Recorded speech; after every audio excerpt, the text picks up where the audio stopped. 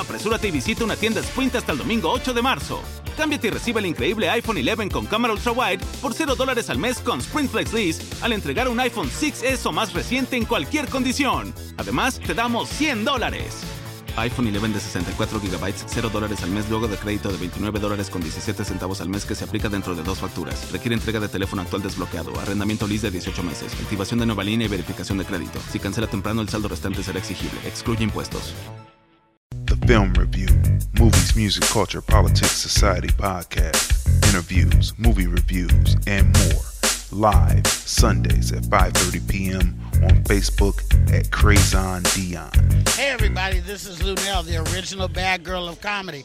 I'm here at the Link Promenade in beautiful Las Vegas, Nevada, and you're watching the Film Review. What's going on, people? How you feeling? This is another great episode of the Film Review. Movies, music, culture, politics, and society. And do we have a great show for you today? It is jam-packed. Topic for tonight: the top 5 reasons black men are seen as toxic. Again, the top 5 reasons why black men are seen as toxic.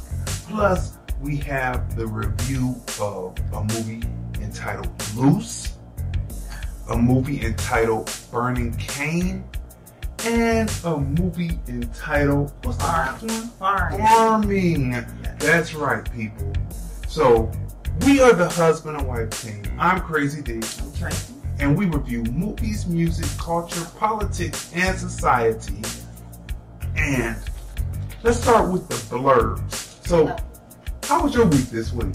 It was a pretty good week. There's a lot going on in the news. Yeah. With the Trump impeachment. Yeah, the Trump impeachment, people. What do the Democrats think they're doing with the Trump impeachment? That's what we the $1 million question. What do the Dems think they are doing with the impeachment and not speaking on reparations? Or they're just gonna forget reparations? They're just gonna try to forget. No, they think it's gonna fade away, and they're gonna just forget about ADOS. They're just gonna forget about FBA. They're just gonna forget about and just say, hey, in the movies that we are reviewing tonight, the one in particular called Farming deals with the main subject. All of them do, but this one deals with the main subject, and it also deals with what the Dems are really doing as far as immigration and why they're on this illegal immigration kick, trying to make people who are illegals, try to give them the same rights as people who are trying to become naturalized citizens. And we're going to talk about that tonight, right? So what are they really doing with that? And they're leaving their main voting base out of sorts, out of rotation. They're not putting in their best men. It's like the Bulls of the '80s, late '80s, not putting in Jordan, sitting Pippen them on the bench, sitting them all on the bench. Right, and then letting the scrubs get in and play. The ones that haven't shown their loyalty, haven't shown their grit, they're letting them get in and play. So that's an analogy, and that's what it's like. Okay, people. The French pension plans are being depleted, right? This is a story that we caught on through Black Afro Synergy, right? Afro Synergy. Which brings us into the full topic of what we're talking about tonight, right? White nationalism, which this is what farming is about. Yeah. White nationalism rose in England and in France during the times in the late 60s, early 70s, into the 80s when the governments realized that the population growth was down because their people weren't having sheer enough babies, right? So they brought in Nigerian immigrants, Africans from Africa who were willing to be educated and get into the workforce to help the economy. Yeah, to shore up the pension plans. Exactly. That's what they were doing it for, right?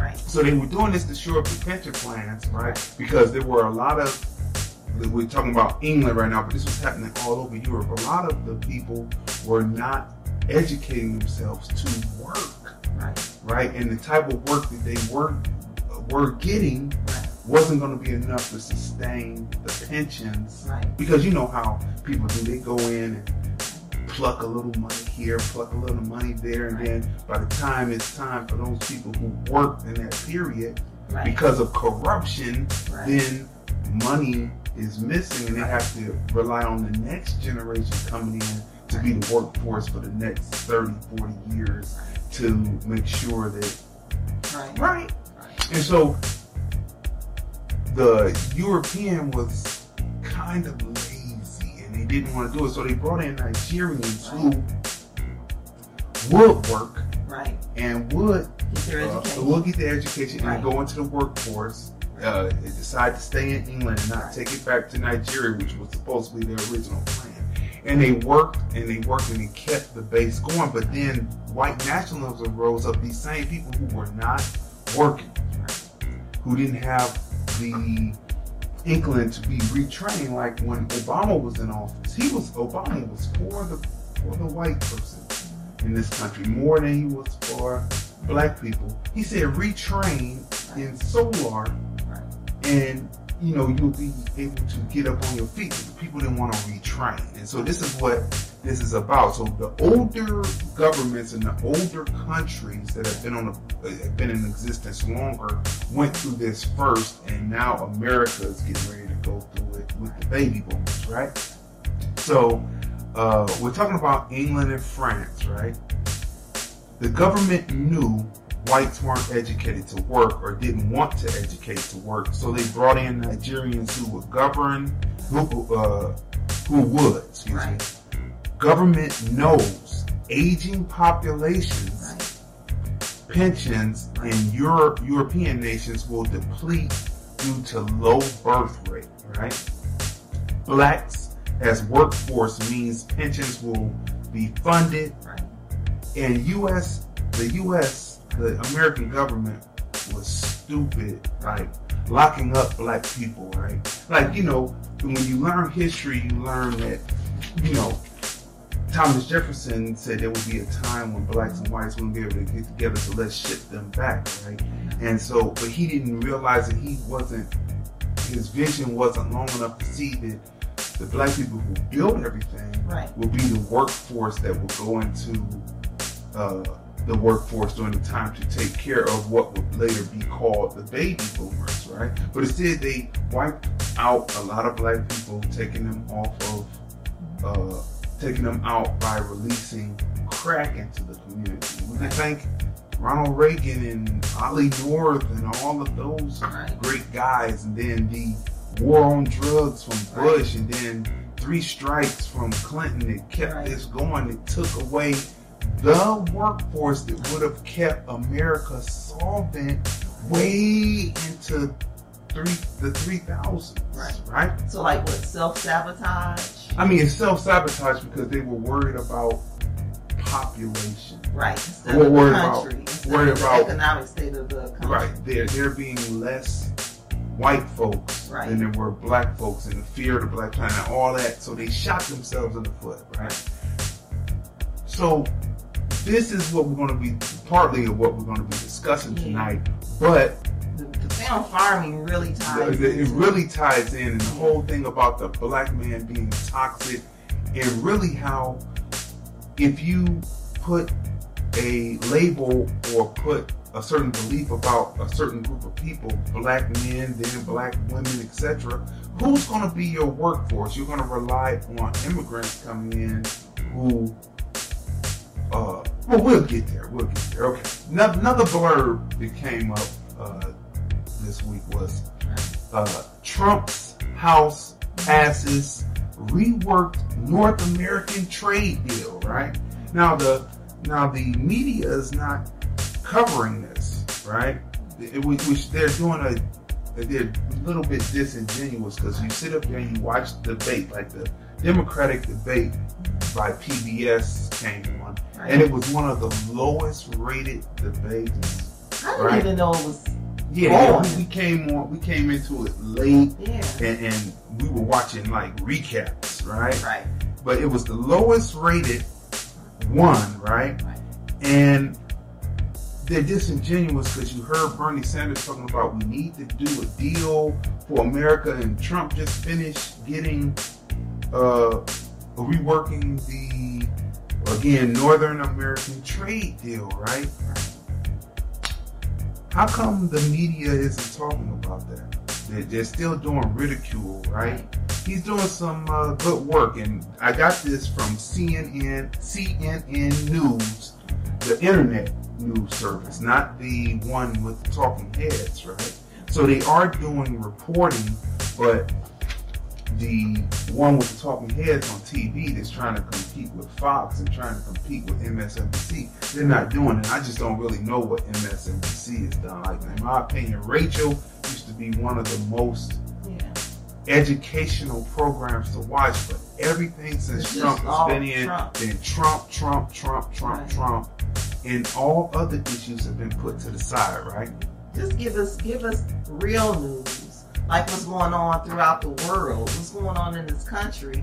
It's all just so like political now, so it's just games. So instead of reporting the news to the people, they're like feeding us information that they want to feed us instead of giving us the overall news, right? The overall news. So it's like they're playing games. So you can't even trust,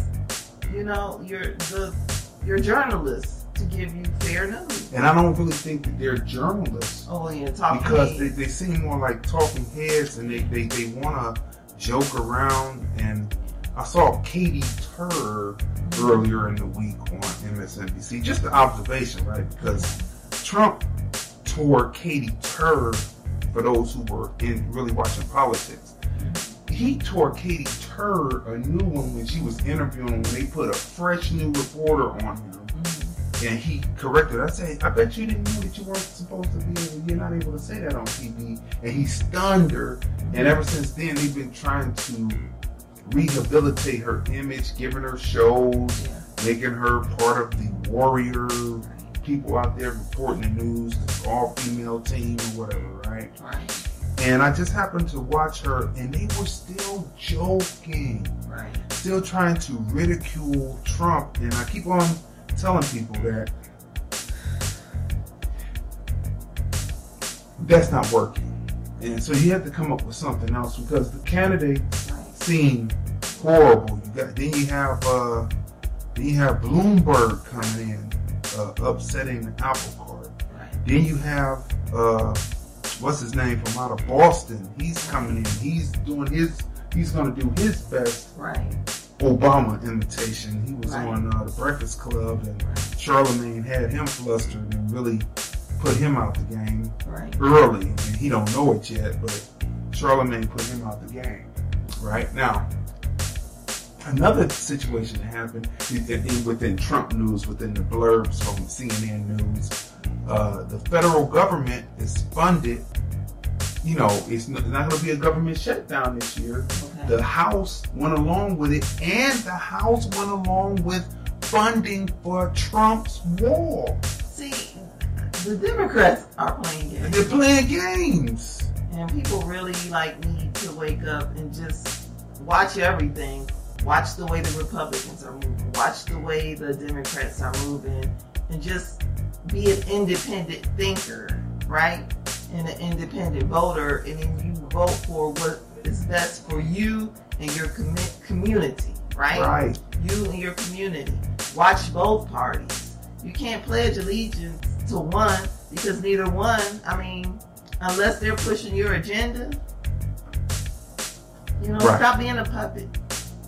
So he gets funding for the wall, and the Democrats keep talking against the wall. But when Hillary Clinton initially ran, she ran talking about building a wall. So Trump takes a democratic idea and runs with it because he was once a Democrat, so he was running around in those circles. He takes a Democratic idea, and then all of a sudden, the Democrats are against it. Right? I guess they want to do tit for tat because Obama took many Republican ideas because Obama was really a Republican. Okay.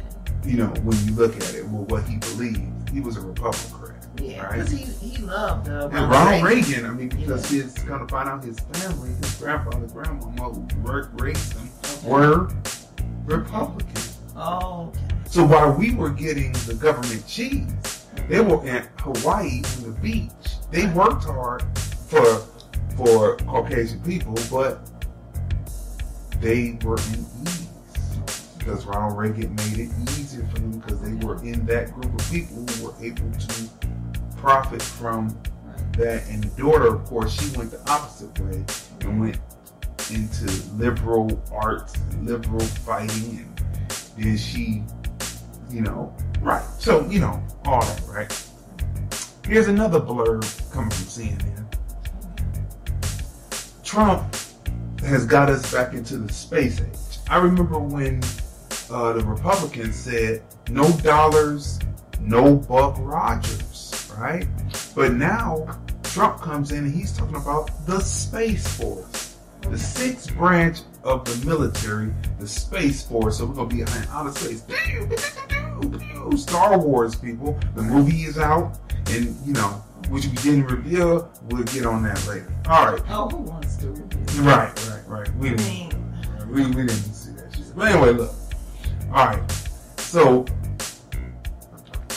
the Phase 1 deal is another thing that's coming up that they're getting ready to sign with China. Okay. Now here's it is. Now remember, Trump says. Now let's preface this and say we are not Trump supporters by any means whatsoever. But we know that when Obama was in there and he was trying to do things for everybody except for black folks, right? Everybody except for black folks, they fought him tooth and nail, and we were like, what are the Republicans doing when most of his work was for and trying to help the Caucasian American in this country, right?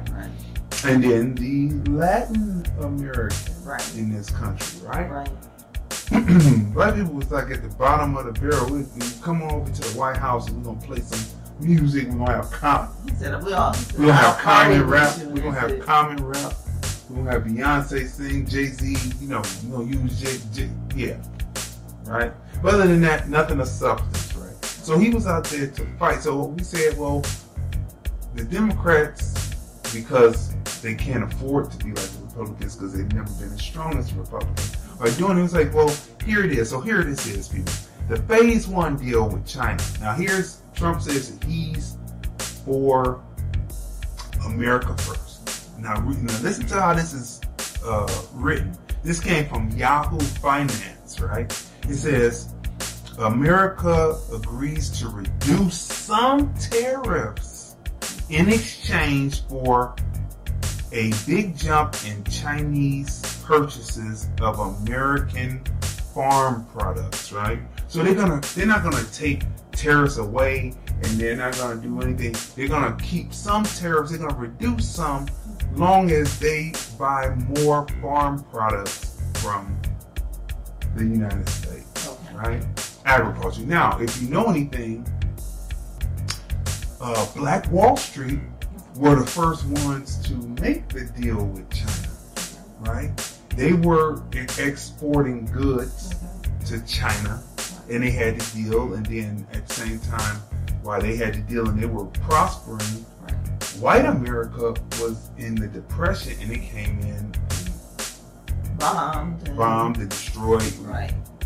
Right, because the black community, that particular community, and a lot of others were doing very well, self-sustaining, and working and making deals outside the country with other countries. So once you collapse that, then you are able to take over, and then able to pass it on to the government to take over to deal with. So those are some things when you know our story within America, you know what was going on. Reparations. All right. On a lighter note, Eddie Murphy was on Saturday Night SNL. Live. Yeah. Great. And he did really, really well. I mean, I was quite pleased with it. He brought back Gumby. Yeah. Gumby went raw, as Chuck D said. He went raw. Mr. Robinson's Neighborhood and Buckwheat. Yeah. The family skit about Home for Christmas. Yeah, that was good.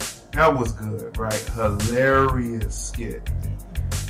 After the cold open, his monologue was dope, where he brought out all of Chris Rock, Dave Chappelle, Tracy Morgan, and Keenan. Yeah, he came out of it. Right. Keenan came out. Yeah. And then he what we talked about before about how the tropes and how they project onto us was actually in them. Then they brought out the one guy and said, yeah. And then Keenan comes on and says, no, none of that.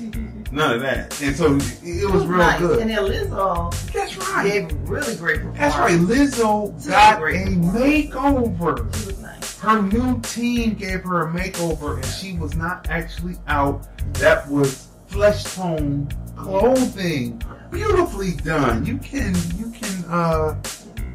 do things without having to actually do things today. And so that was a good look for her. We were very impressed with that, right? So that's the blurbs. Oh, wait. One last blurb. Did you hear about the cheating that was going on with possible cheating? Oh.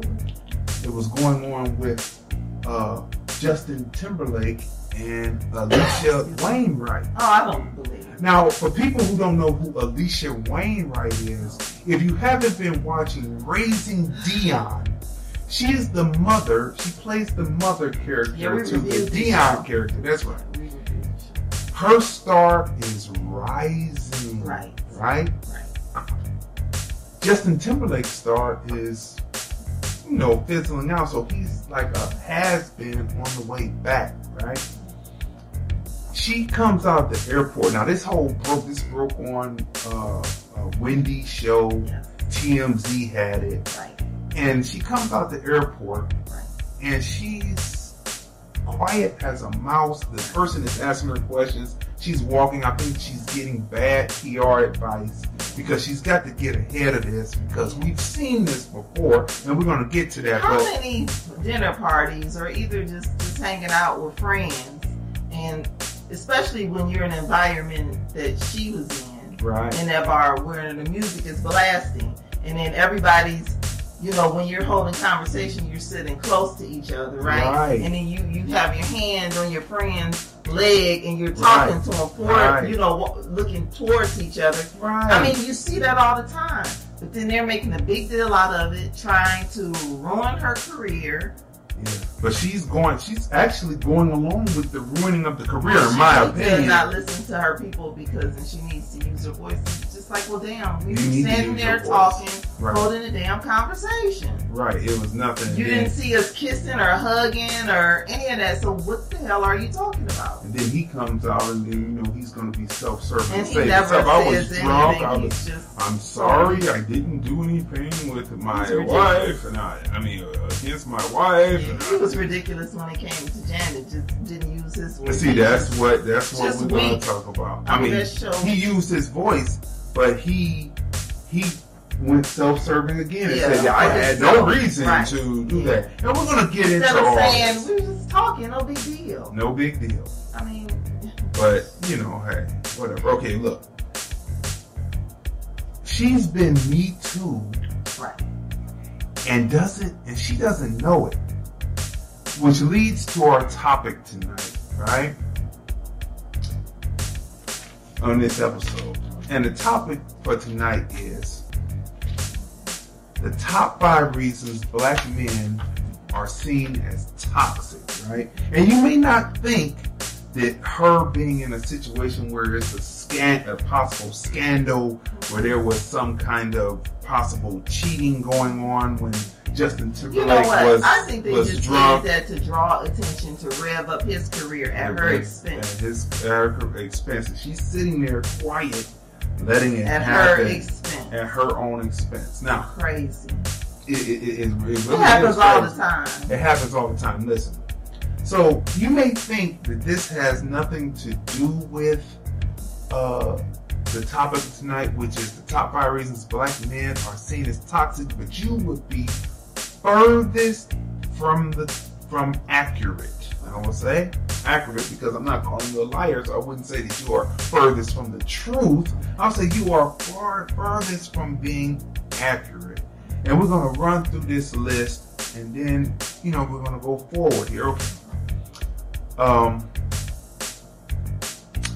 The illness, number 5 on the list, the top 5 reasons why black men are seen as toxic. Number 5, the illness some black women have to only push stories which have to do with black men or black male misconduct. All right. Now, what do we mean by that here, right? I.e., an example, Oprah Winfrey, right? A 16-year-old accuser comes out on Harvey Weinstein. Yeah, that was this week. Mm-hmm. A new accuser. And it's crickets, though. Crickets. No Oprah, no Me Too, no media period, no Tawana Burke, right? None of that, right? They're just crickets. It's like you're constantly talking about R. Kelly. You're bringing out another part about R. Kelly. But crickets when it comes out to this 16-year-old. Where's the Lifetime documentary? Where's the own Oprah? Where's the Lifetime documentary? Lifetime kicked it off with R. Kelly, and they're doing a part 2. Right. So where is the Lifetime documentary? Right. So where is all this, right? Right. And then you look and you see Justin Me Too's, in my opinion. Right. Actress Alicia Wainwright. Right. She walks out of the airport as quiet as a mouse instead of getting in front of the story. She's the star coming up off of Raising Dion, excuse me. Justin is a has-been trying to make it back. Our opinion here at TFR, right? He's trying to make it back. Right. He's a has-been. He's not as popular as he once were. Right. Once were, as they put in New English. I don't know what that's about, but it once was. But Well, you know what? Him doing that really makes me not want to see the film. Yeah. Because why would I support him? Why would you? It's just like him. It's like he's sabotaging his career again, right? Right. This is the second time publicly Justin has Me Too a black woman. Right. So why would I support his film? The first time we all saw was Janet Jackson. Right. He left her out to dry with Breastgate. Right. That happened at the Super Bowl. Right. Right. Why? Right. He still never said that was a accident and it wasn't her fault. It wasn't anybody's fault. Yeah. Shit happened. You know she what he should have said? been blamed and ostracized for what happened. It wasn't her fault. We were performing. Right. He never said that. Still to this day. Still throwing this actress Wainwright under the bus. Right. Out to the wolves. Out to the wolves. So if people don't know by now, I'm not going to see his film. I'm not supporting it. I'm not reviewing it. History repeating itself. History repeating itself. Right. But why is he doing this? So this is very important. The top 5 reasons why black men are seen as toxic. Right? Okay. Why is he doing this? Why is he doing it? Why does he continue to do this? This is the second time. We don't know what he's done in private. Before. Because he seems to be like Mick Jagger. Mick Jagger was open about his love. He did that song Brown Sugar. Okay. He made me feel so good. He's not like Mick Jagger. No, he's like Mick Jagger in his love but he wants to mask it. But why is he doing this? I have long had a suspicion that Justin Timberlake was passing. I've had a sneaking suspicion that he's been passing for a while now. It's his dance moves, it's the way that he moves. He doesn't just move in the 5, 6, 7, 8. He breaks it to 2, 4, 1, and it's little movements in between. It's kind of more rhythmic than the average. Like you look at Fred Astaire, you say, his movement's a little bit more rhythmic than those dancers, than the rest of the dancers that were in the movies with him that were taught at the dance. So you're saying shake that family tree? What's that ancestry test? Right. Now, Zach from now let me bolster my case here because I know there's some people out there that might say, "Oh no, Justin Timberlake, blonde haired, he's been proven to be nothing but Caucasian, curly hair, right. Okay, so let me bolster my argument here. Zach, Mark Paul was on Tamron Hall's show. You know him from Saved by the Bell. He played Zach, right? And now he's co-starring along with Tika Sumpter. Yeah, Tika Sumpter. From out of Tyler Perry Studios, right? The Have-Nots, right? He's starring as the father in Mix-ish, right? Which is a spinoff of Blackish, right? He came out from passing. Now, he would say that he wasn't passing. No one knew that he was passing. He just, everybody seemed to have known. But but most people didn't know because he lives the Caucasian life. And that's what passing is, being able to live a Caucasian life. So his mothers were Indonesian? Indonesian, but there's two different types. Okay. There's white Indonesian, is up further, and then the other ones that are black because they live in a warmer climate. And this is the way this is. This is the way this is divided. There's white and black everything. North and south, east or west, depending on geography, latitude, longitudes, weather patterns, all that, right? So he comes out from passing to basically admit he's black. Basically, because when you see the picture, the woman is basically. Listen, he's mixed. He said he's mixed. When you say mixed, you're saying, look. He looked at it.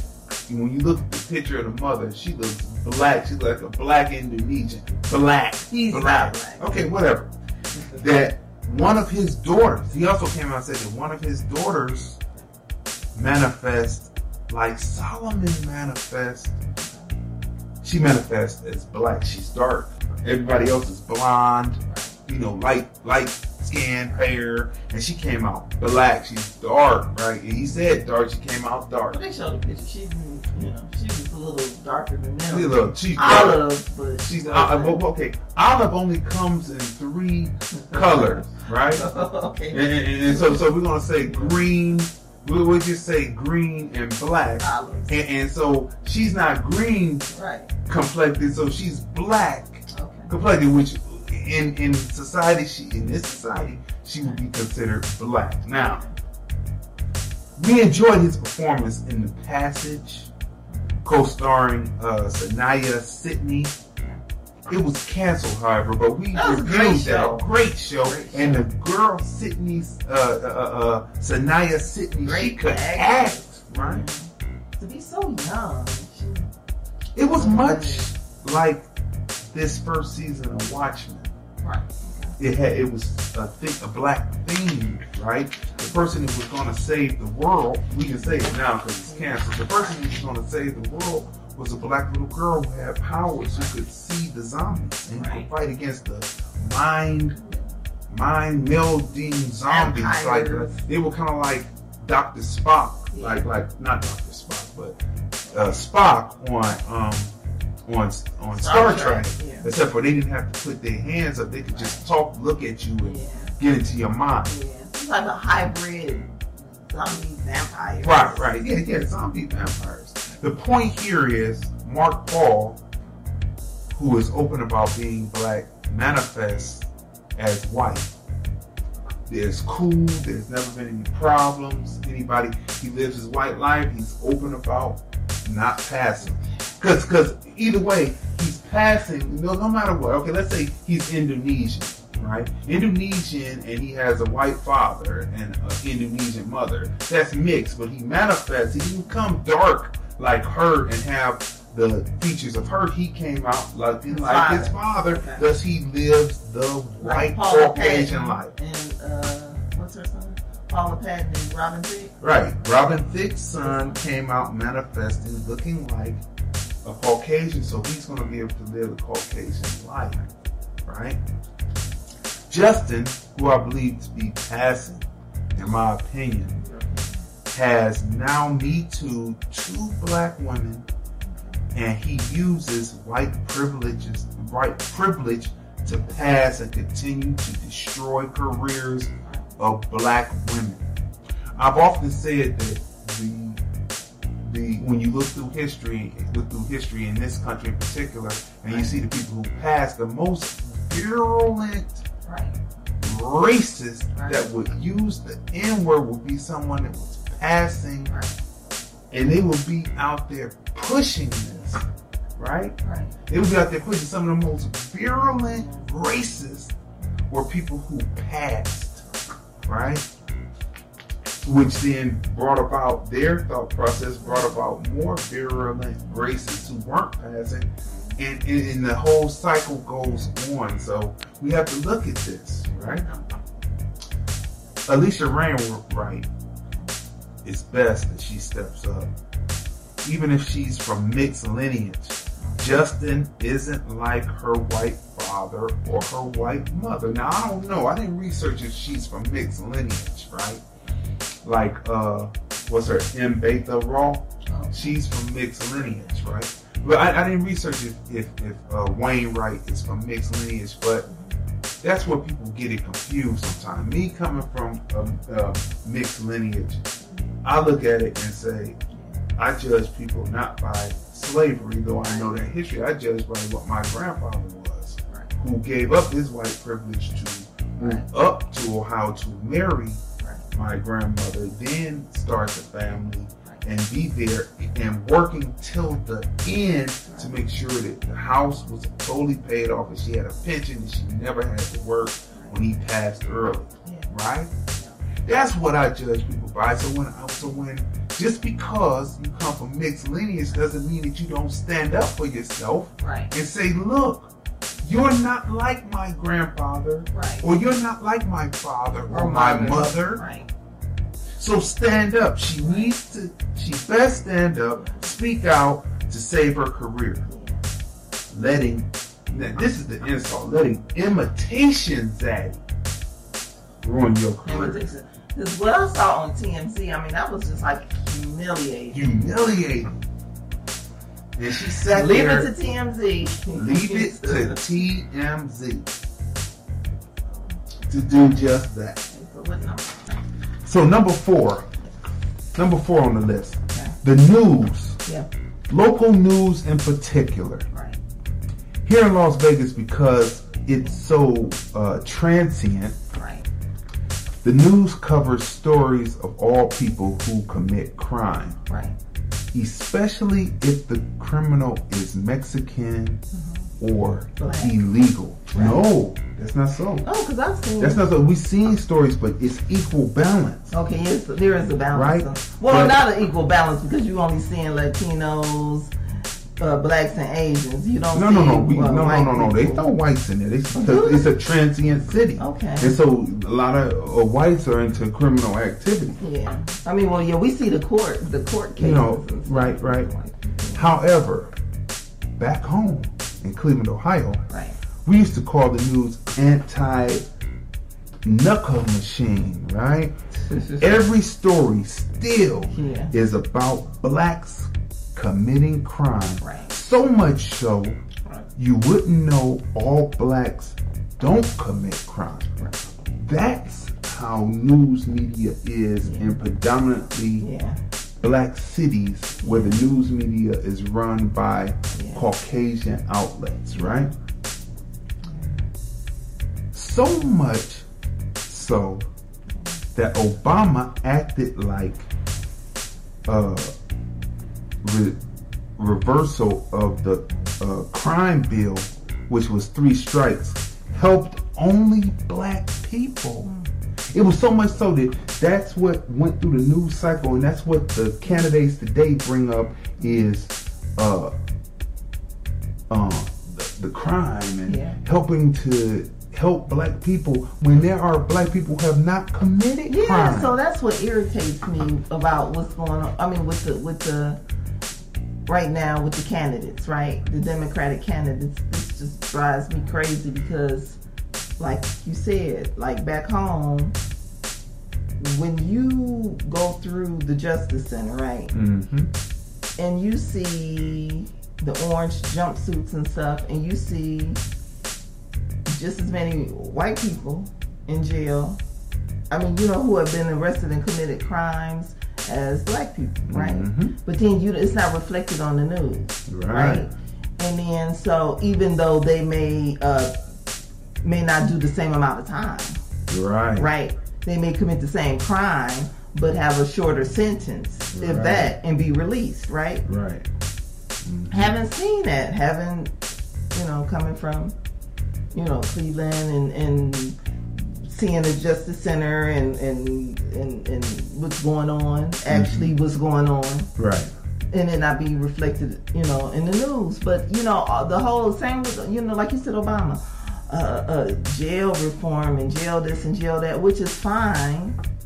Okay, so, because whenever the question is asked, well, to each candidate, well, what is your agenda for the black community, right? Because each community, like the Latino X community, the Asian community, the LGBTQ, they have their, everyone has their agenda, right? But when black people come with our agenda, the only thing they want to throw out, right, which is reparation, along with many other things, reparations being number one.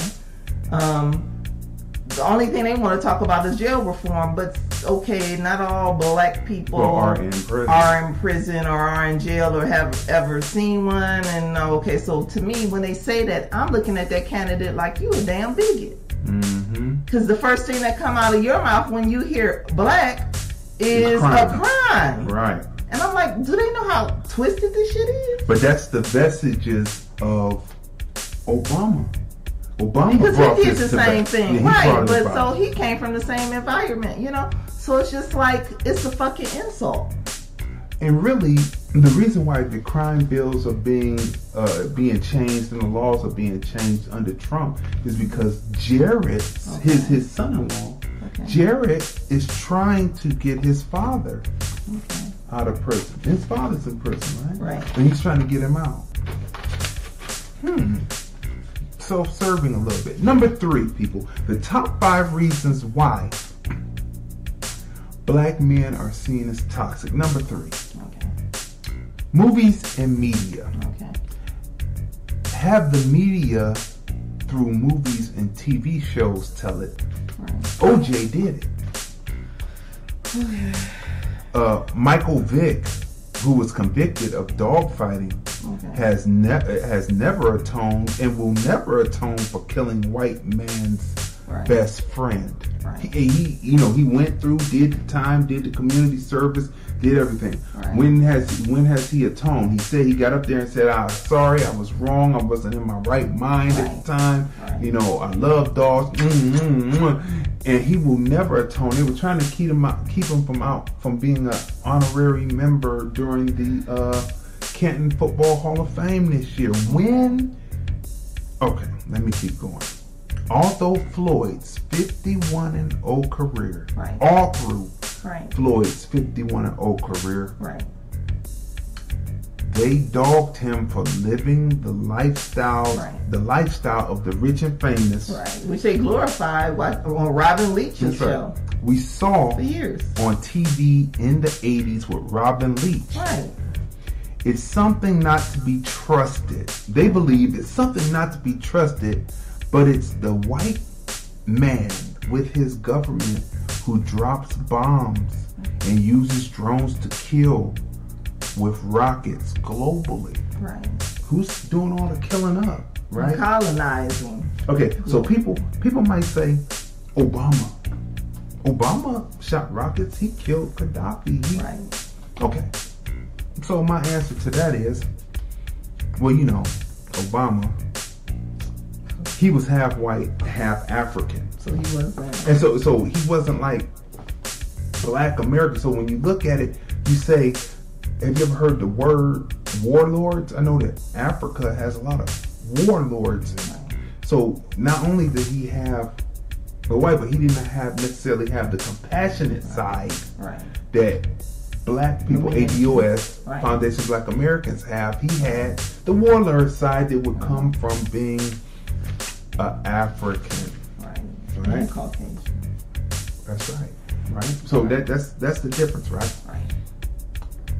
How Assad, this is just a side note, how Assad let Putin bomb Syria back into the Stone Age while Russia stands untouched is beyond me.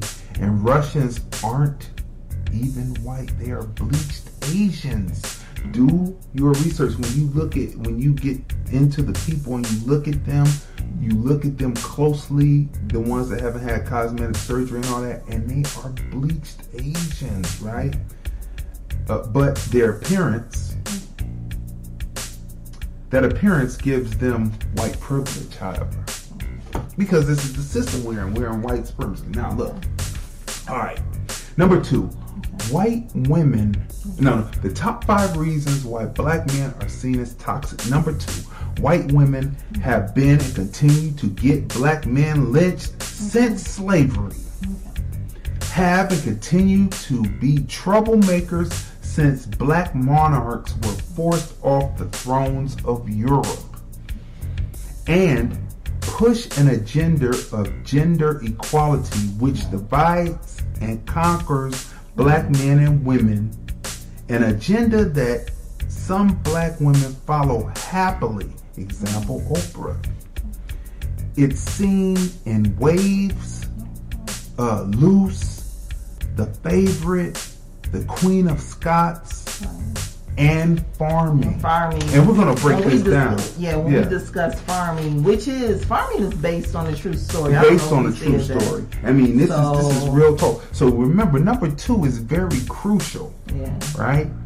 Because if you are a group of people who believe in gender politics, but your particular mate has always kept you down, then you make an example out of another group of people's males or men to tell your man that this is what I can do to you if you don't let me in and do. And this is what this is about. This is a dirty game. This is what you saw in 12 Years a Slave. Right. Where Lupita's character, she was a beautiful woman. Tortured by the wife. Tortured by the wife because she was jealous of the husband, and the husband in turn, this little sick game they had between each other, where he then whips the woman that he was having sexual relations with, going down to the slave quarters and having sexual relations with, because it was some kind of sick game between the husband and wife, right? On television, on sports channels, on political shows, you name it, white women are the ones who use pillow talk to bring about death and destruction of the various races, even their own. Right? Look at Jane Elliott. Now, Jane Elliott appears to be on Black people's side. She does this experiment. She says, okay, the brown-eyed people, they take all white people in the classroom and says, all the white kids with the brown eyes and brown hair, you are dominant over the blonde hair, blue-eyed kids. And she watches as they begin to be dominant and and forget that it's an exercise and really begin to become brutal. Right? Look up the Jane Elliott experiment. she talks race through experiments on white students in classrooms, right? Right. Lucky she talks on our side to end racism, or does she? Because she's been doing it for a long time. Or does she? Or is she striking the alarm? So, you know, I listen to her, but you see how we're all cousins. But you see how she's destroying their thing, right? That she's destroying their thing because who knows? Maybe she didn't get where she thought that she could get. You have to look at this. There's enough movies, enough literature, there's enough information to know the power, persuasion, of pillow talk that the Caucasian woman has. Number one, the top 5 reasons why the black man is seen as toxic. Number one, white men.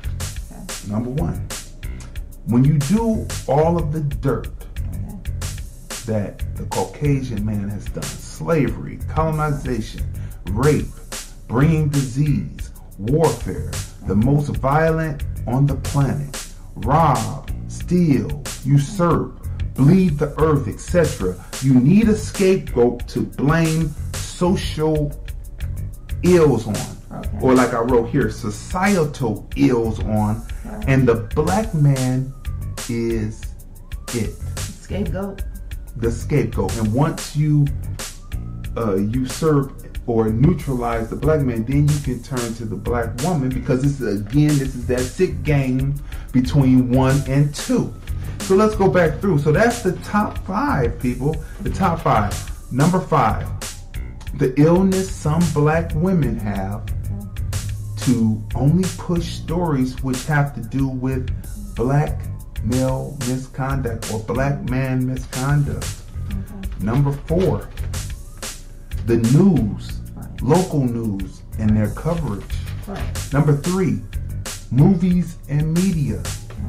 Number 2, the white woman. And number 1, the white man. And then we can't leave out also how, based on how one may have been raised, right, there are some also other black men, right, or Latino men, Asian men, other men of color, right, who have also like sickness and hate also against the black man. Yeah.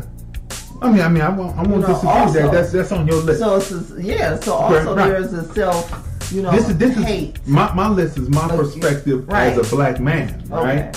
Okay. You know what I mean? Because when you practice killing your self-hate, right? As a practice, it's constantly being done, especially when you see people who suffer from it and they do things which would be considered unconscious, right? And they do things to you, you have to not then retaliate because you realize that the people are in sickness, it's mental illness, which we see it in this based on a true story, the film Farming. That's right. Because we'll go into it, but he really, really had to work through the self-hate. So that was the top 5, people. Right. Which brings us to movie reviews of the night. Luce, Farming, and Burning Kane. Right. Even Waves, which we're reviewing next week, so that you have a chance to watch it, right? We're going to be reviewing that next week. Right. Even Waves discusses what we've discussed within the top 5. Yeah, it does. And the decisions he makes. Right. And how it affects. So, Burning Kane is the first film that we're doing, right? Okay. And, we can get the cast and everything real quick. But Burning Kane is the first film, right, that we're going to be talking about. And Burning Kane, it appears to be about a little boy and his father. It appears. It kind of like jumps all over the place, right? Like, I don't know what Ava DuVernay saw in the film Burning Kane, but we didn't see it. Right? Well, she's not executive producer or anything. No, she's not executive producer, but she said she saw the film and she couldn't believe this 19-year-old had actually shot the film and that she thought somebody else had done it, but you know what? I just didn't see in the film what she saw. It's really interesting, right? You ready with the cast? Yeah, you're going with the cast. Okay, so the cast is Wendell Pierce. He plays Reverend Tillman. Karen K. Livers plays Helen Wayne. Emery Crutchfield plays Sherry Bland. Braylon Kelly plays Jeremiah Wayne. That's the little boy? Yeah, he's the little boy. Dominique McSellen plays Daniel Wayne, and Erica Wood plays Diane, and Cynthia Capers is also in it. Okay, so Daniel Wayne is the father figure, right? No? Wait, yes. Yeah, he's the father. He plays the father. Yeah, and Braylon Kelly is the son. Right, So you don't really know what's really going on with them two because it's not really fleshed out, right? It's not really fleshed out. The only thing good I can say about the film is its film grammar. Yeah. And the acting, Wendell Pierce. Well, yeah, Wendell Pierce, you know, he pulled it out, but even his character is not fleshed out. Right. So the film grammar is good, and the angles that the director, filmmaker used was good, and the continuous shot angle at the beginning of the film was executed well. Yeah, it was. Maybe I think that's what Ava DuVernay saw. She was looking at the film grammar and the angles and the storytelling that way. Yeah. Because the narrative storytelling, other than that, the story was disjointed. The child is on the screen, right? Right. And then like Judy on Family Matters, she went up the steps and she never came back down. Right. The child, the viewer thinks is the main focus of the film, walks into a field, eats an apple, and the scene switches, and he's never seen again throughout the whole film. Throughout the whole rest of the film, the whole film shifts. You start out the first. At the table. No. After they do everything at the table. When he goes with the grandmother and she goes into the field, you don't see him and you never see him again. And the whole thing, we went through a whole bunch of the movie of him and his father at home. His father is having him drink milk, and it's like you like, what is going on here? And the kid is put through, and you think the main storyline is between the grandmother, the father, and the child. But then he goes off into the field. They switch scenes over to the grandmother. They switch over to the pastor, who you find out is doing something with the baby mama, and then you never see the kid again. The story it seems like the story really centers around with the grandmother, the father, and the reverend. Yeah, but the main focus of it, you're talking about Burning Kane. You sitting up here, you do the main majority of the film is about the son and the father's relationship. That's what's mainly on the screen the majority of the time. You get maybe 15 minutes of Wendell. You get the grandmother is second in being on the screen the most, right? But then the son and the father is on the screen the most, and you only see the baby mama in 5 minutes, right? And you see her at the church, that might be an extra minute, right? So he walks into the field, eats an apple, and the scene switches and he's never seen again. It's never explained. The mother's actions were never explained. I'm talking about the mother, the son's grandmother was never explained. The father's action was never explained.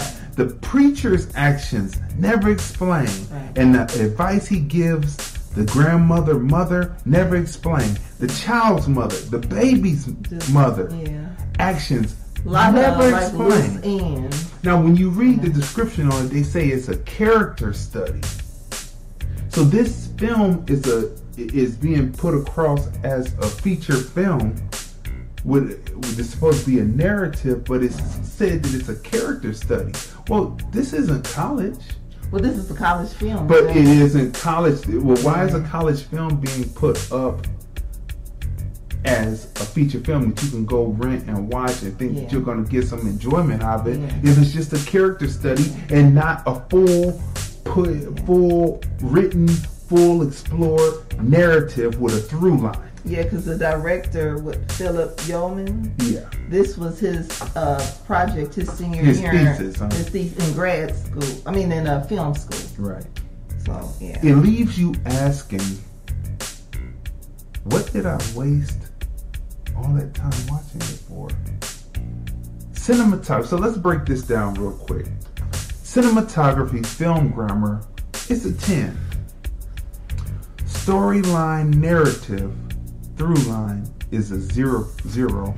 Character development, character arcing, 0. Before I give my rating, because I just said the only thing that's good about it is cinematography. Everything else is 0. What would you rate the film? You know, I would give it. We sat through this. With a 3. Okay, you're a little more brutal than me. I gave it a 4. Just out of average of 0, 0, 10, I gave it a 4, right?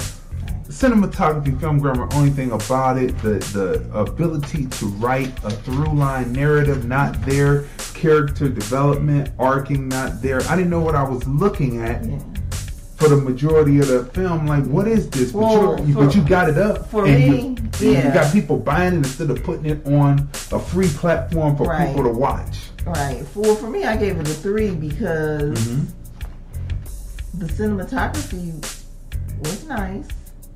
But like the storyline for me wasn't clear. And it wasn't structured well for me. It was kind of like all over the place. So it was hard for me to, like, I wasn't invested in any of the characters because I didn't get to know any of the characters. Right. So, yeah. So, but this is his first film, so I'm looking forward to seeing the second project. So, I mean, I've seen people. Spike Lee. Oh, wasn't there? She's gotta have it. Did he have? First film? And he had his first film before that was called The Barbershop. Oh, We've never I seen that film, but they say you can search it out and find it. Okay. But she's got to have it. She's got to have it though. That was his thesis. It was good. And he had a through line. Right. He had character development. Right. And it tackled topics.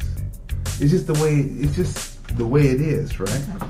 So in filmmaking, I guess we just give passes, I guess that's what Ava DuVernay is looking for. All right, people. So now we move on to Luce. Okay.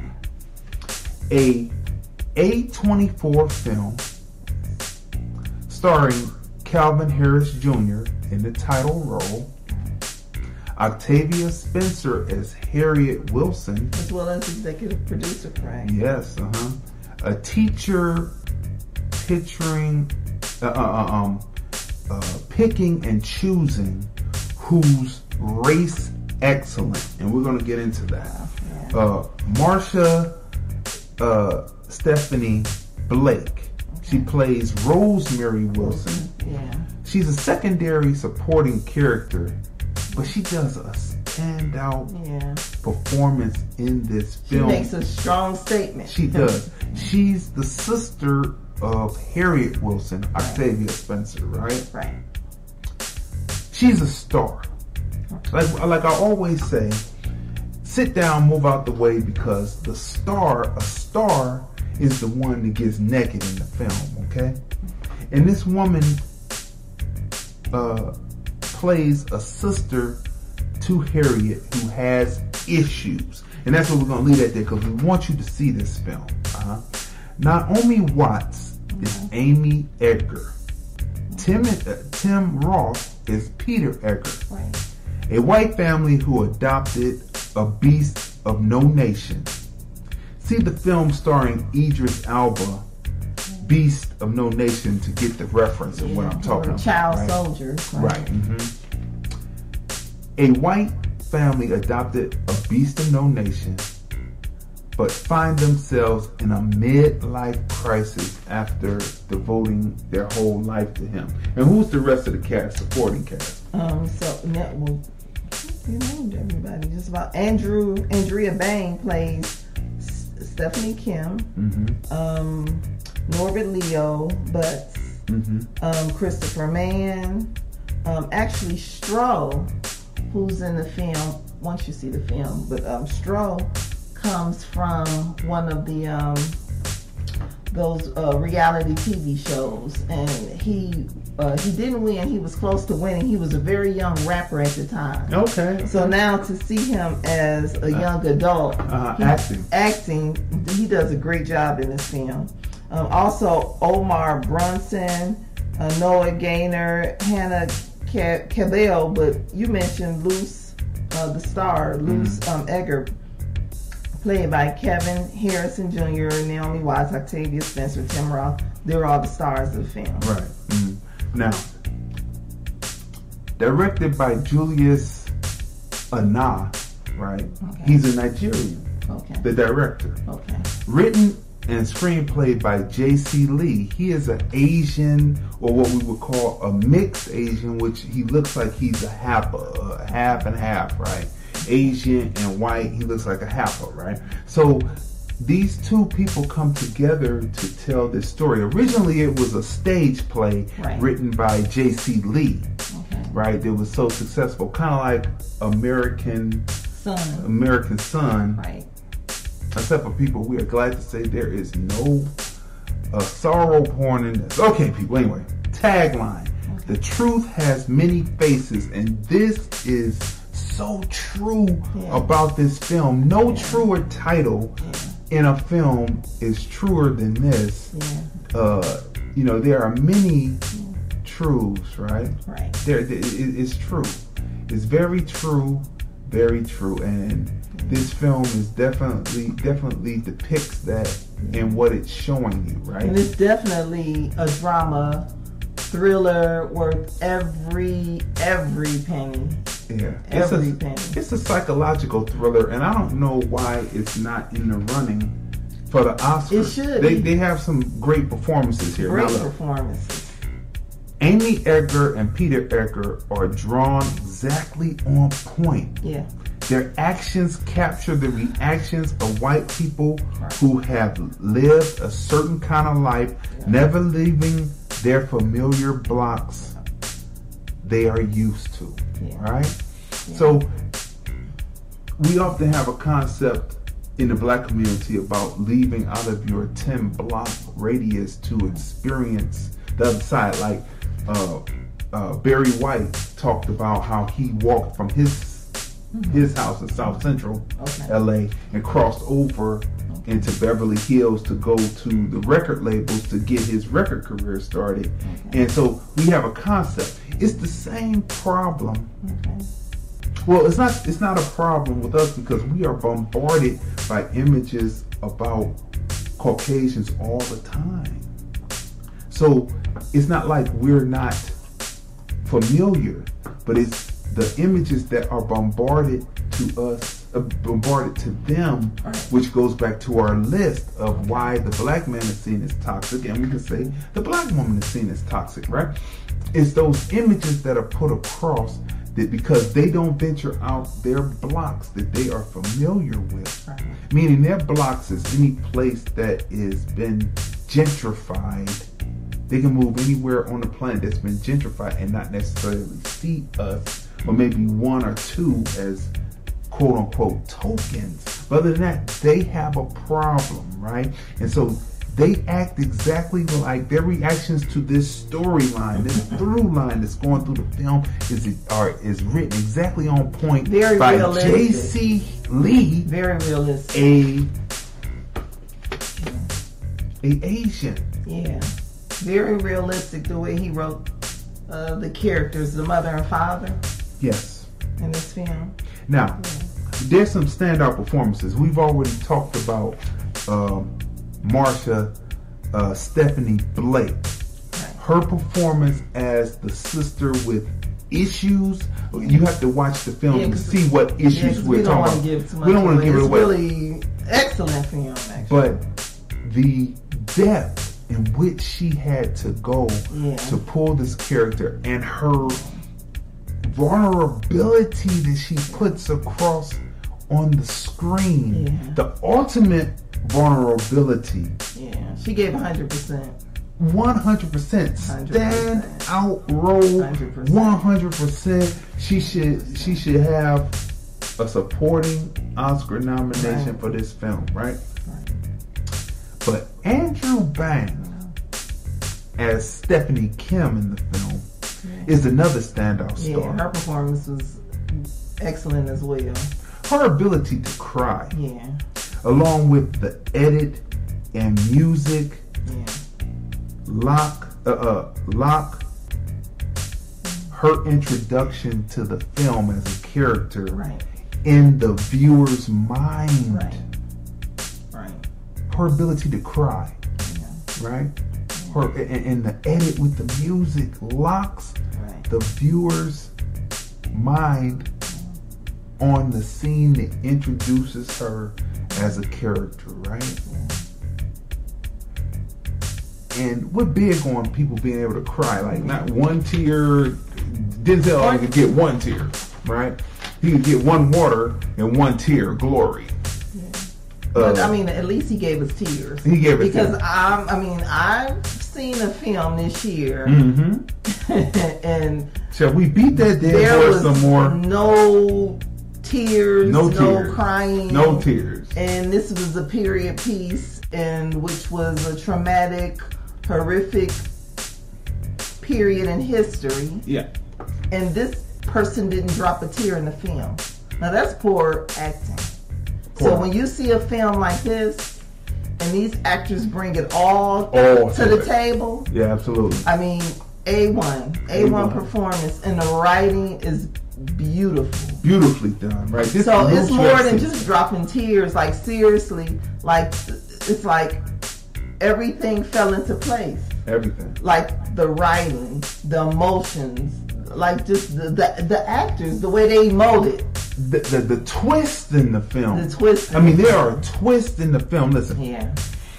Calvin Harris Jr. He kills it. He's also on Waves. Also and I can't wait till we cover this film too.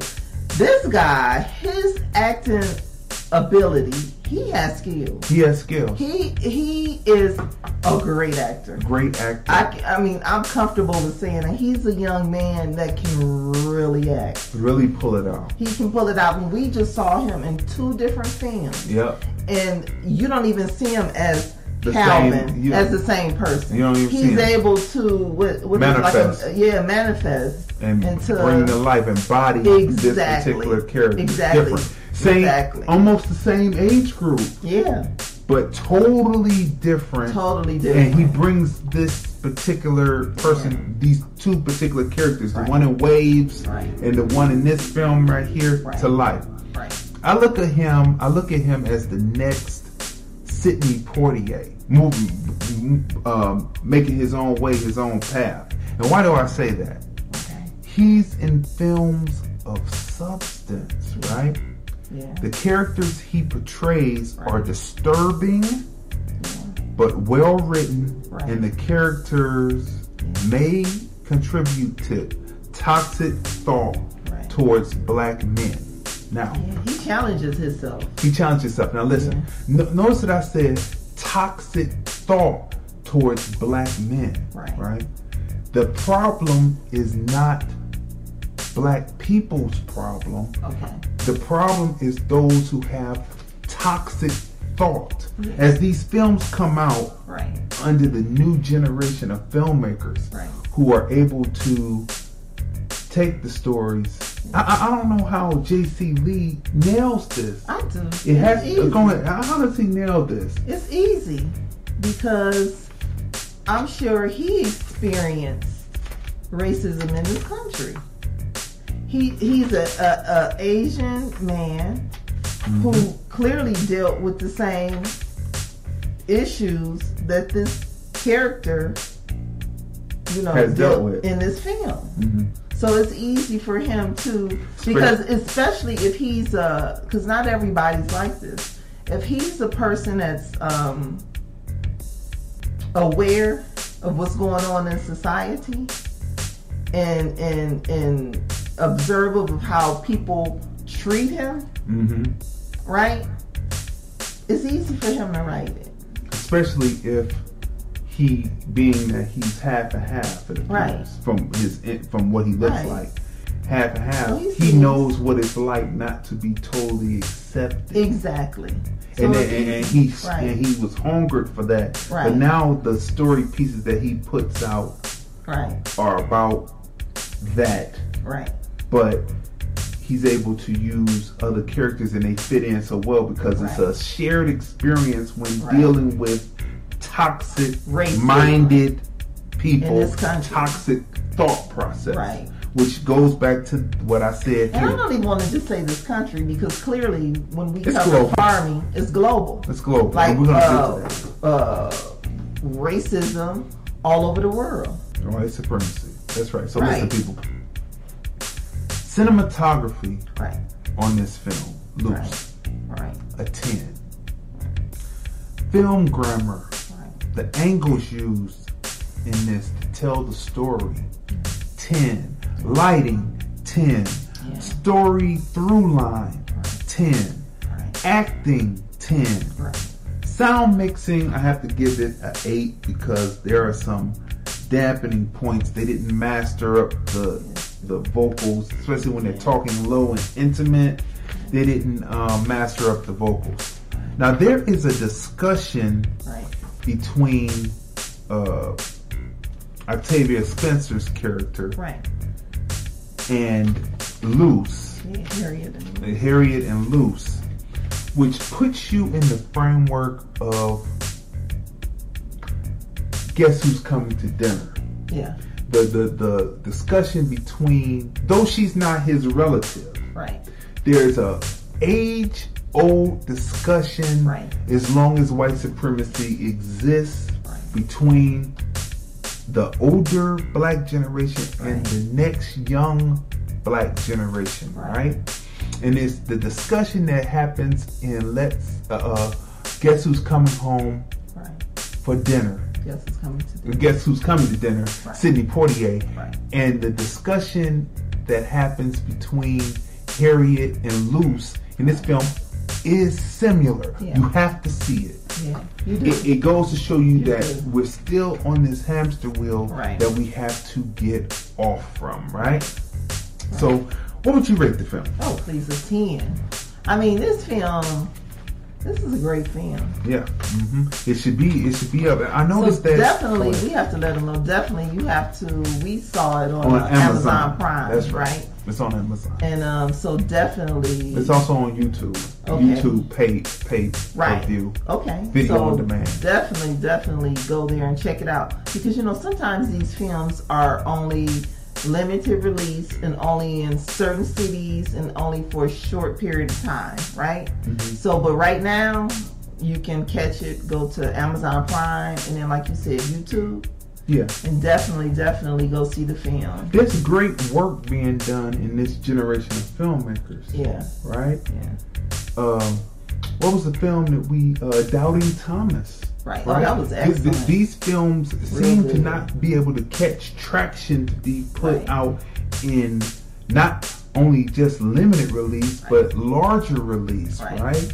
Like they don't even give them limited release, limited theaters. These movies that are tackling topics of today, they show you that everything is not peaches and cream, right? Well, see, that's what I love about our love for films. That's what I love about our film review is because we're not covering just what's fed to you by like the machine. Right. We're bringing to you films that we feel that you may want to see, that we want to see, films that you may not have even heard of. So we're going to bring you cinematic like jewels that you may have never seen a trailer for. Right. And it's filled with great actors. So that you can see this. So you can see it. Right. Don't forget to push the thumbs up button. Yes. And then press subscribe. Yes. And ring the bell so you can be notified when when we come on the platform that you're watching us on right now, right? And then comment on it. Right. And then also, if you find a great film that's a hidden jewel that you want us to know about and you want us to review, right? Just let us know and comment. Right. Exactly. Make a comment, let us know. And because you're part of the film review family. That's right. So I give it a 10.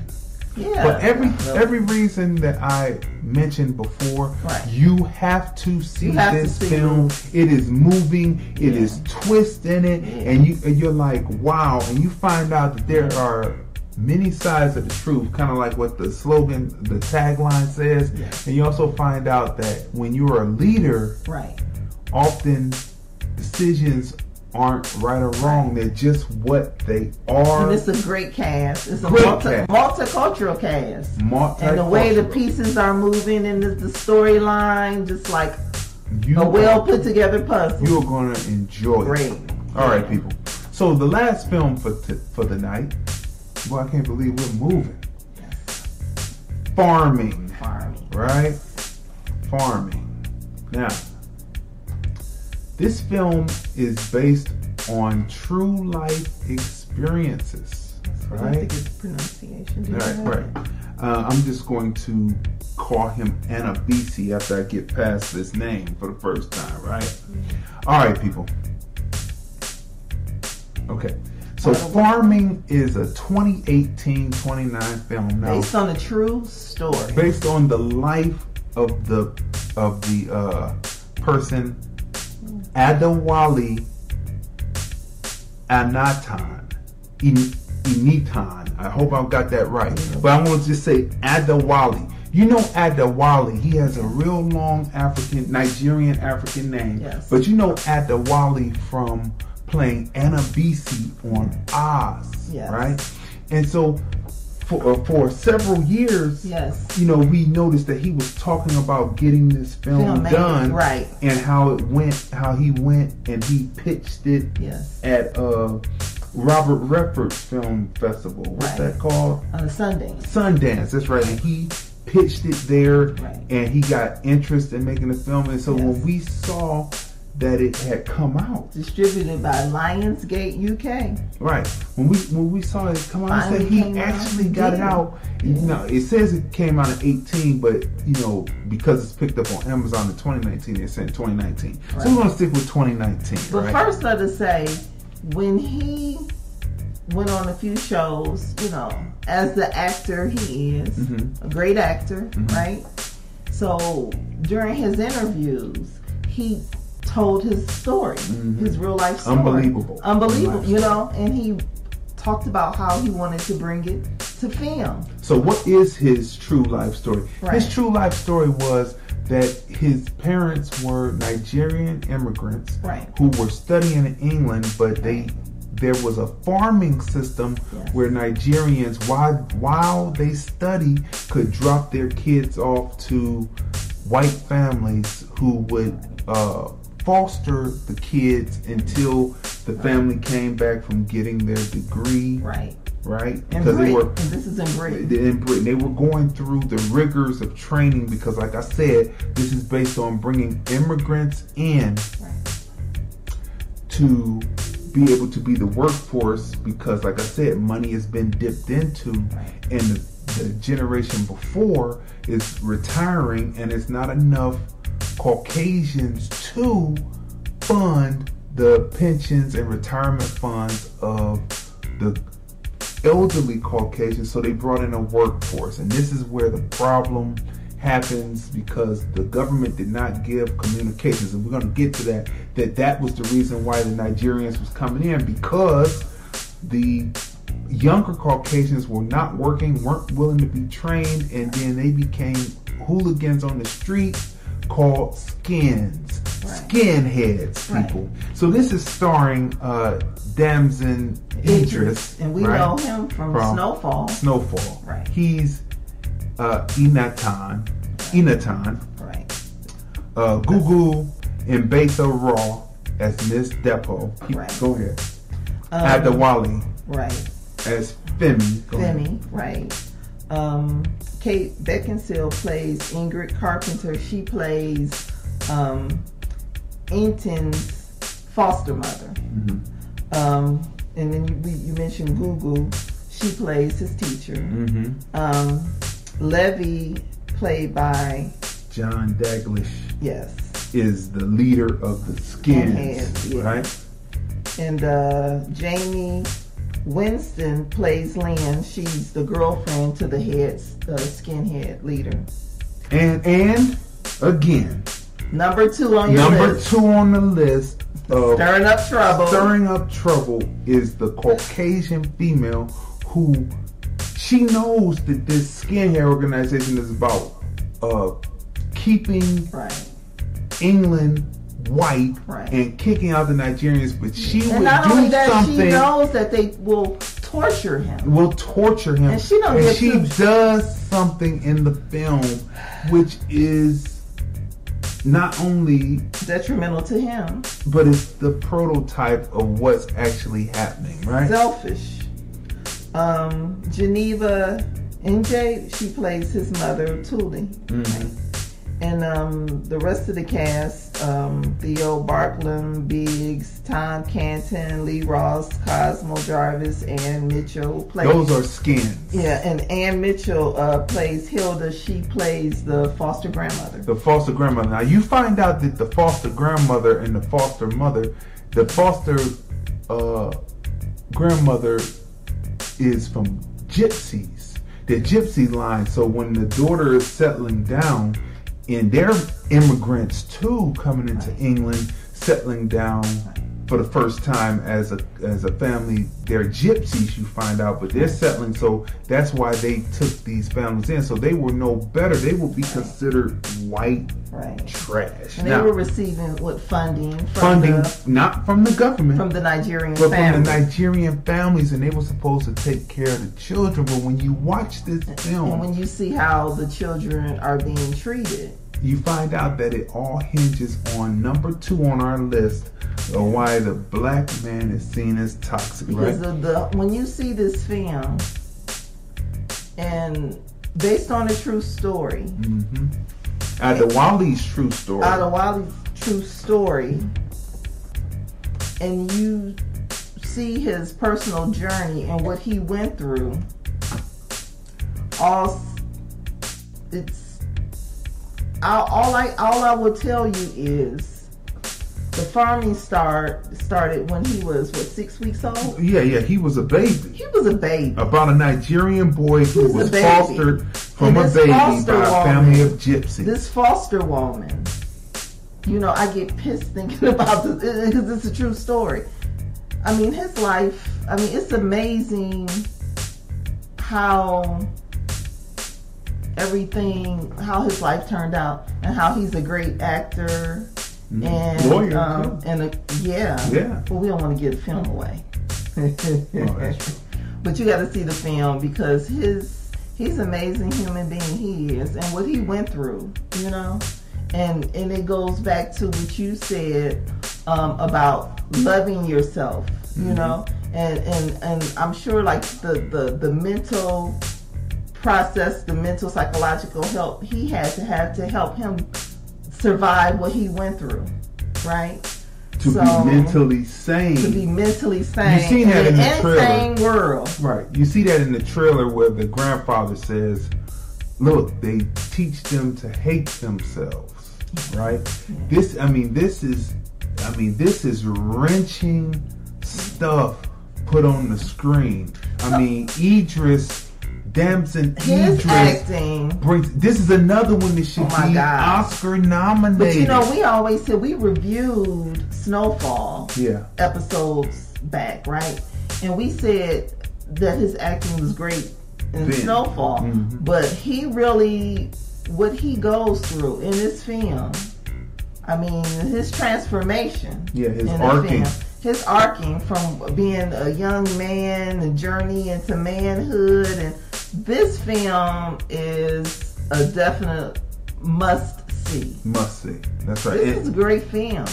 He grows up So the character is raised by gypsies, and as he comes up, the mother, the foster mother, starts to show him gypsy ways, like stealing and doing all that. So you see this in the film.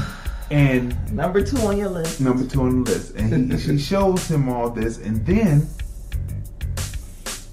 something happens, and then he's confronted by skinheads, and the story kicks from there. It kicks right? off from there. That's right. And right. speaking, you said Adewale, he's the director as well, right? He directed this film. So and I can imagine what he went through directing the film, reliving each emotion again. And he brought it to life without there being. Remember Spike Lee's Crooklyn? Yes. Crooklyn was about his mother having cancer, and he told it through his sister's point of view, right? Because they were off. But the film, as we watched it, this is way back before we started reviewing films, and we were talking, and I was like, it seemed kind of detached.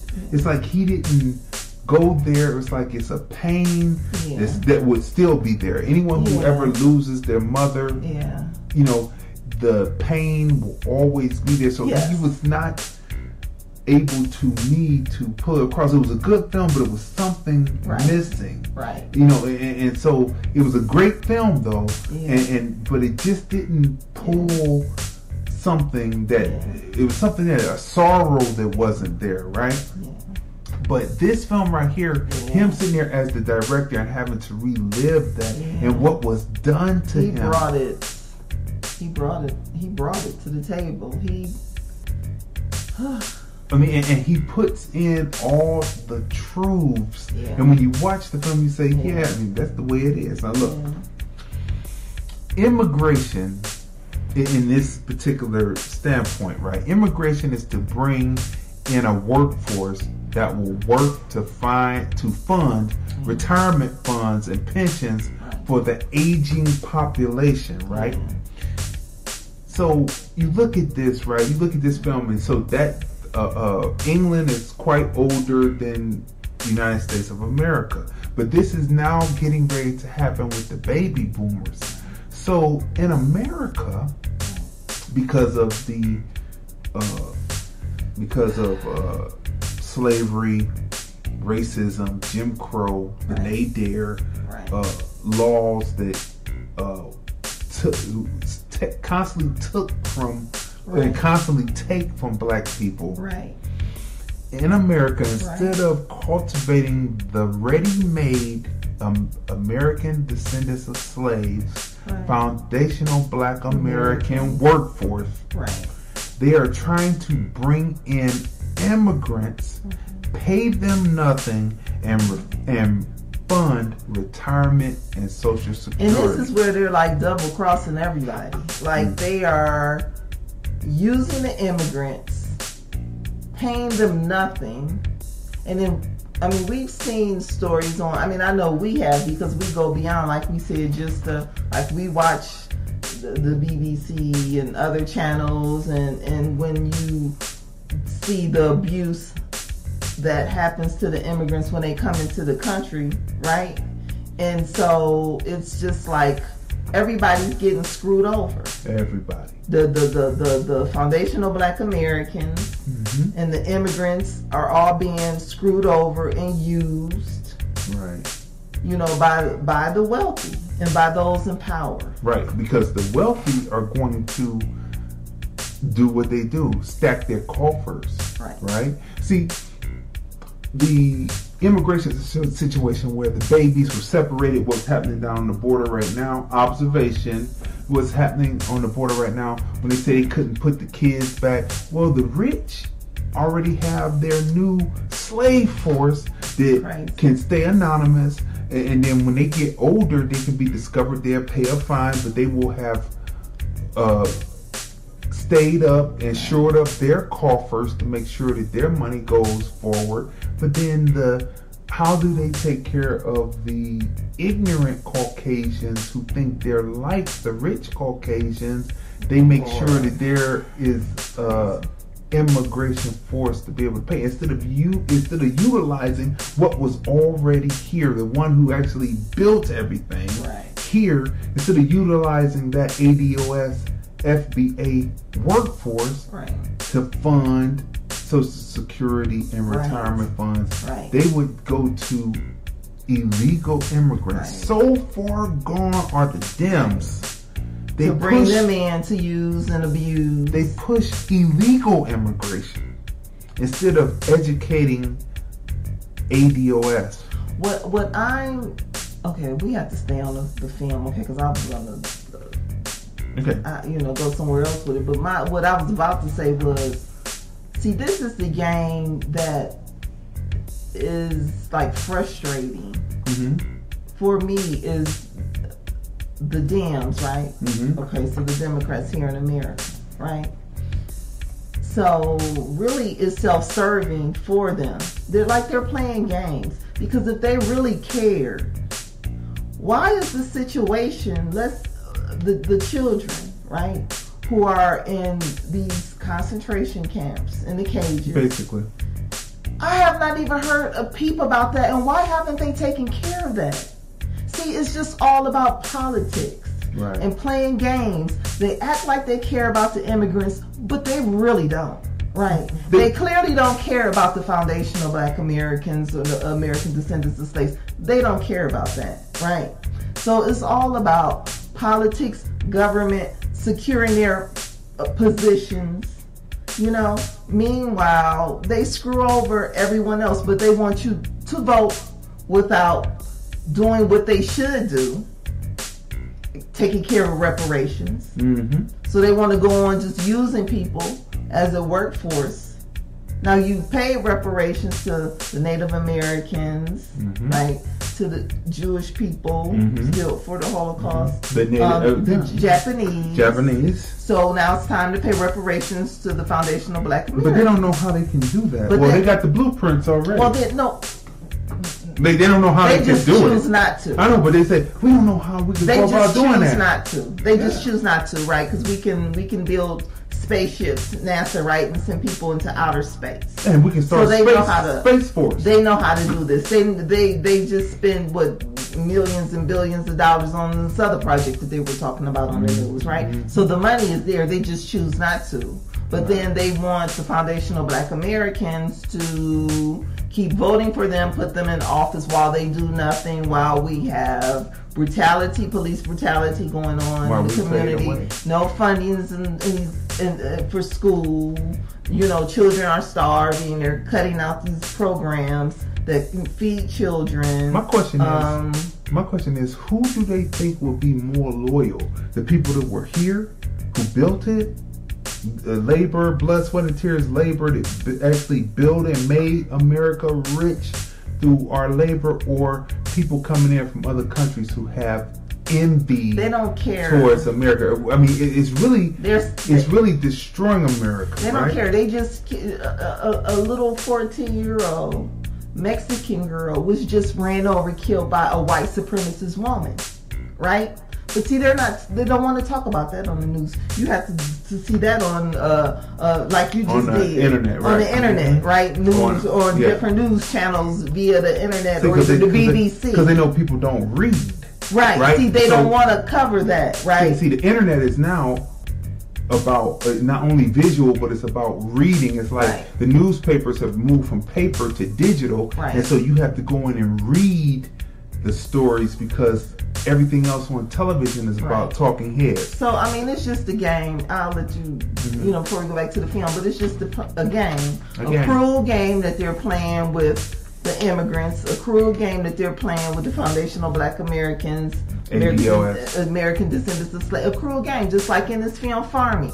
A cruel game that they played with the Nigerians over in Britain. That was cruel. Because the government could not tell the truth that they had depleted the coffers because they stole, because money was misappropriated. Right. So they couldn't communicate to the people that the Nigerians was coming in to make sure that those same lazy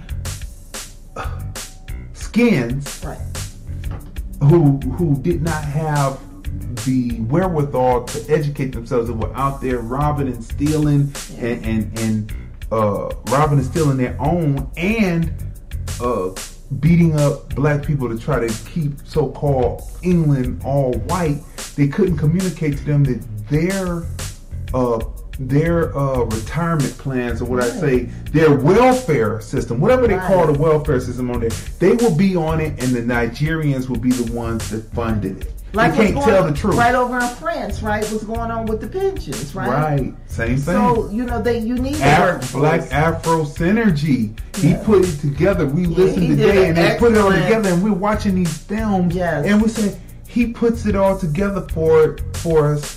And it's all about the corruption and the government and the pinching of pensions and having to use the next generation to move it forward. But instead of using the ready-made force, they want to bring in immigrants, pay them nothing again, and then you have the other people to say, no, we don't want that, right? Anyone who is black, who is ADOS, Foundational Black America, who talks the Dems' plans of immigration, especially if they're black 16, 19, is anti-black and against themselves. This whole thing of bringing in the immigrant is to move black people out the way. There's news stories now where they're talking about trying to give illegal immigrants driver's license rights. Driver's license rights allows you to register to vote. But what the Dems don't realize, the Dems are pushing this now. What they don't realize is the immigrant looks at who is winning. And they see that the Republicans, who's the strong ones, they're going to vote with the Republicans and not the Democrats. And so what they're doing is totally defeating the purpose, and at the same time they're just overlooking, And why would they trust them to, so they're going to get driver's license, so now they can track you down, So now they have all your information and they can track you down now, so it's just So in the film, to close this out before we get to the rating, the scans fighting to keep Europe white, because this was happening all over Europe, not just England, but this is just one story. All over Europe to keep Europe white, like what they're doing now, which there's some history to that, the Moors and stuff. But anyway, are uneducated and most likely will be on the rolls for assistance. And they're going to need that workforce to do it. But what it is because of white supremacy and racism and the fear of the black planet, that's what racism and white supremacy is all about. They don't want to give the black people who will work that foothold because they don't want black people to take over the government. And then when people take over the government and they're liked and they're loved, love leads to sexual activity, which leads to they already have a low birth rate, which will lead to more mixed children, which will lead to a black planet. You see, this is what's happening, right? So it's happening anyway. Environment, all that, right? So what would you rate farming? Definitely a 10, because the cinematography, the acting, well written. I mean, and it was so well written that it was like palpable. Like you could feel the emotions of each character. You were truly invested, right? So, and like during the movie, I was just like frustrated. I mean, I would be like really pissed. So I don't want to get a film where you have to watch it. Well, what is white supremacy? But I mean, it was just keep crazy. You in a constant state of aggravation. That's right. So and to know that this is based on a true story, on his story, right? Adewale's life, on his life, and he directed this, and he brought this project to life. And to see what he went through is just heart wrenching, right? And what's so good about him is because he dealt with the most virulent racist skinheads, right? There's a scene in there where he works to try to, get in their good graces, and the ones behind him don't give it away. In the scene don't really realize that they're a different type of racist than what he was talking about. You have to see this film. You have to see. But this level, because he has dealt with such virulent racists, but then he is able to navigate within the Hollywood system to even get this done on such a high quality level. Yeah, so for me, I give it a 10. And all I have to definitely a 10. I give it a 10. But all I have to say, you definitely have to see this film on Amazon Prime. Amazon Prime. Well. It's also on YouTube. Is it on YouTube also? Video on demand. Okay, so any video demand service should have it's called, and it's called Farming. Mm-hmm. And one thing to remember, just imagine. It doesn't matter who you are. Just imagine being basically a newborn, right? 6 weeks old, being raised in a hostile environment. That's all I have to say. So, 10. So definitely see Farming. And I love how, and as we can see, he's a great, actor, and how you'll see his journey through this film. Yeah. Right? Yeah. And it's a great film. I can't believe it's not up for an Oscar. Like both of these films, Luce and Farming. Yeah, they should be up for Oscar. Like it's crazy. It's like they don't want real issues, real stories, multicultural stories. I should say this is not surface. It's not level. even surface level. See, the stuff real stuff, real writing, great writing, right? And it's a multicultural cast, right? And these stories, they don't want to bring to the table. They don't want these films put up for an Oscar. Mm-hmm. I mean, it's crazy. It's a great film. It's a great film. Both films will definitely be, I can see being classic films years from now. Yeah. Well done, both. Well done. Okay, people. So moving on. All right, people. So look, it's the TFR Showcase. We're going into 2020 and we are scheduling filmmakers. We're scheduling people who sell a product. We're scheduling music producers, music makers to come on to the show and be here. And as you see, we are populating and constantly lighting up the globe, the world, pushing the earth, right? With our signal. And so we're all over and we're making sure that you can be seen, heard, recognized, and appreciated. And we have a special coming up. Not $50, not $40, not $50, but only $15 to come on to get your song played on this live platform and get an interview, or come on and talk about your film and get your trailer played on this platform on the live stream to be pushed across the world. Then you got your world promotion and marketing game down.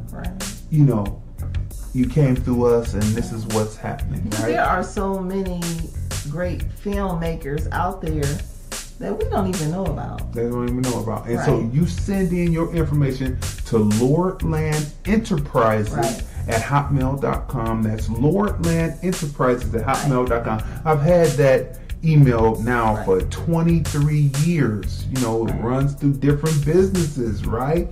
All the way from the very beginning of opening up 20,003, right? So look, Lordland Enterprises at hotmail.com. Again, Lordland Enterprises at hotmail.com. Send your interest. We will send you back the information on how you can send the payment through PayPal of only $15.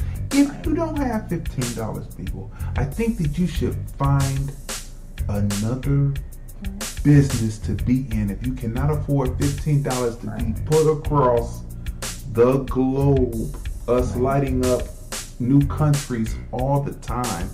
So become part of the TFR Showcase. We are booking now for the February shows 2020, Black History Month. You don't necessarily have to be black, but come on and advertise if you got a product that can help people globally, and you got your global game, your website, everything down. We're going to push you out for not $50, not $40, but only $15. And this promotion runs from January 1st through the 15th.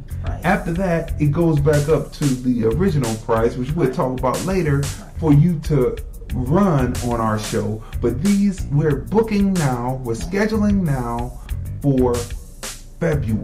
All right.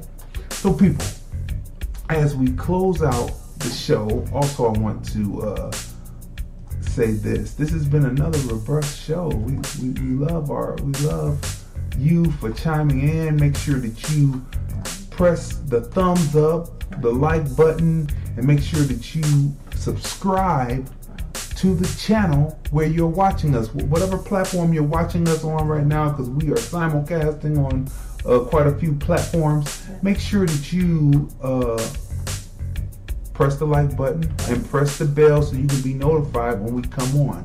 And don't forget, people, the replay of this show happens on Apple Podcasts, iHeartRadio, Spotify, Google Play, Podcast Addict, Breaker, SoundCloud, Blog Talk Radio, YouTube, right?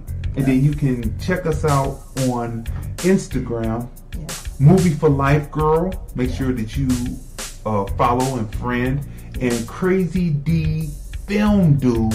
Make sure that you follow and like. And then, of course, Twitter is Crazy D DVD. I've had that for years when we were authoring DVDs. So we've been in the game quite extensively in this film game. And so you can see us there, right? And hear the replays. And you will be in those replays when you come in for only $15, right? So people, this has been another robust show. We put out a lot of information to go into your knowledge banks to really know what's really happening with this immigration and these films tied into everything. They just happen to fall into place. But you know what? Going into 2020, there are so many people who have dreams and aspirations about being a filmmaker, right? And they may not have that Hollywood connection, or you may not be able to get your film right now on the big screen, but you have to remember, just look at how big Netflix is, right? And it's filled with nothing but like a lot of independent films. And let me say this, let me preface this in, and then you can continue, that there are Black-owned platforms that you can submit your films to, and we're not just singling Netflix out, because that will be remiss of us not to mention the Black platforms that we have never talked to. We haven't talked to them, but we see them out there, and hopefully in the new year, they will come on and talk about their platforms to get out there. We will be remiss just to push Netflix and you know what we talk about. That would be hypocritical. So we're not going to do that. But it just so happens that these films are on these platforms, and they need to be. We need to get the pipeline going to tell people that they have outlets outside of the culture, the big studio system. So my point is, just like Netflix, right? So there's tons of independent films, right? So bring your independent films. We'll watch them. We will review them. We will give you a platform. So the platform is here for you. You know, don't be depressed. Don't hold on to tons I'll never be able to do it. Don't hold on to films and trailers that you've done, right? Bring it to life. Because there is a huge public out there. That's right. Bring it to the people, to the eye, through the film review. Because $15, I mean. $15. Bring it to the public, to the global public through the film review, movies, music, culture, politics, and society. Right. Last week we just reviewed Greedy. Yes, we did. A great independent film. That's right. Keith Lee. And had he not reached out to us, we would not have known about his film. I mean, it's a great film. We interviewed him. And he's still cross marketing, right? He has a project now on he's working on Amazon. For Amazon Prime. That's right. So there are many independent people. We're telling you, come on the show. Right. $15 is nothing. Right. But it gives you so much, and you're able to use the show, utilize the show by saying that I'm on here and I'm interviewed on here, and they are reviewing my film, and this skyrockets, it jumpstarts you to your skyrocket right here on the Film Review, Movies, Music, Culture, Politics, and Society. I mean, there's too much good work out there to not be seen. Not to be seen. Not to be seen. That's right. So, people, this has been another robust episode of the Film Review. Like I said, we put out so much information, and everything had to do with, and somehow just came across the top 5 reasons why black men are seen as toxic, and we gave you those top 5 reasons. And these films, it just so happened they fell into place. And the thing is, 2 great films, right? Mm-hmm. Luce and Farming. Mm-hmm. Neither one of the men are toxic, but it's just the environment around them, which is really toxic. It's the toxic environment around them, not the man. That's our point. So go back, listen to this. We have broke down a lot. We brought some science today, people. We brought some science, right? So remember, when you want to get in depth about film and get the opportunity to have your film seen, heard, recognized, and appreciated, come to the Film Review, Movies, Music, Culture, Politics, and Society podcast.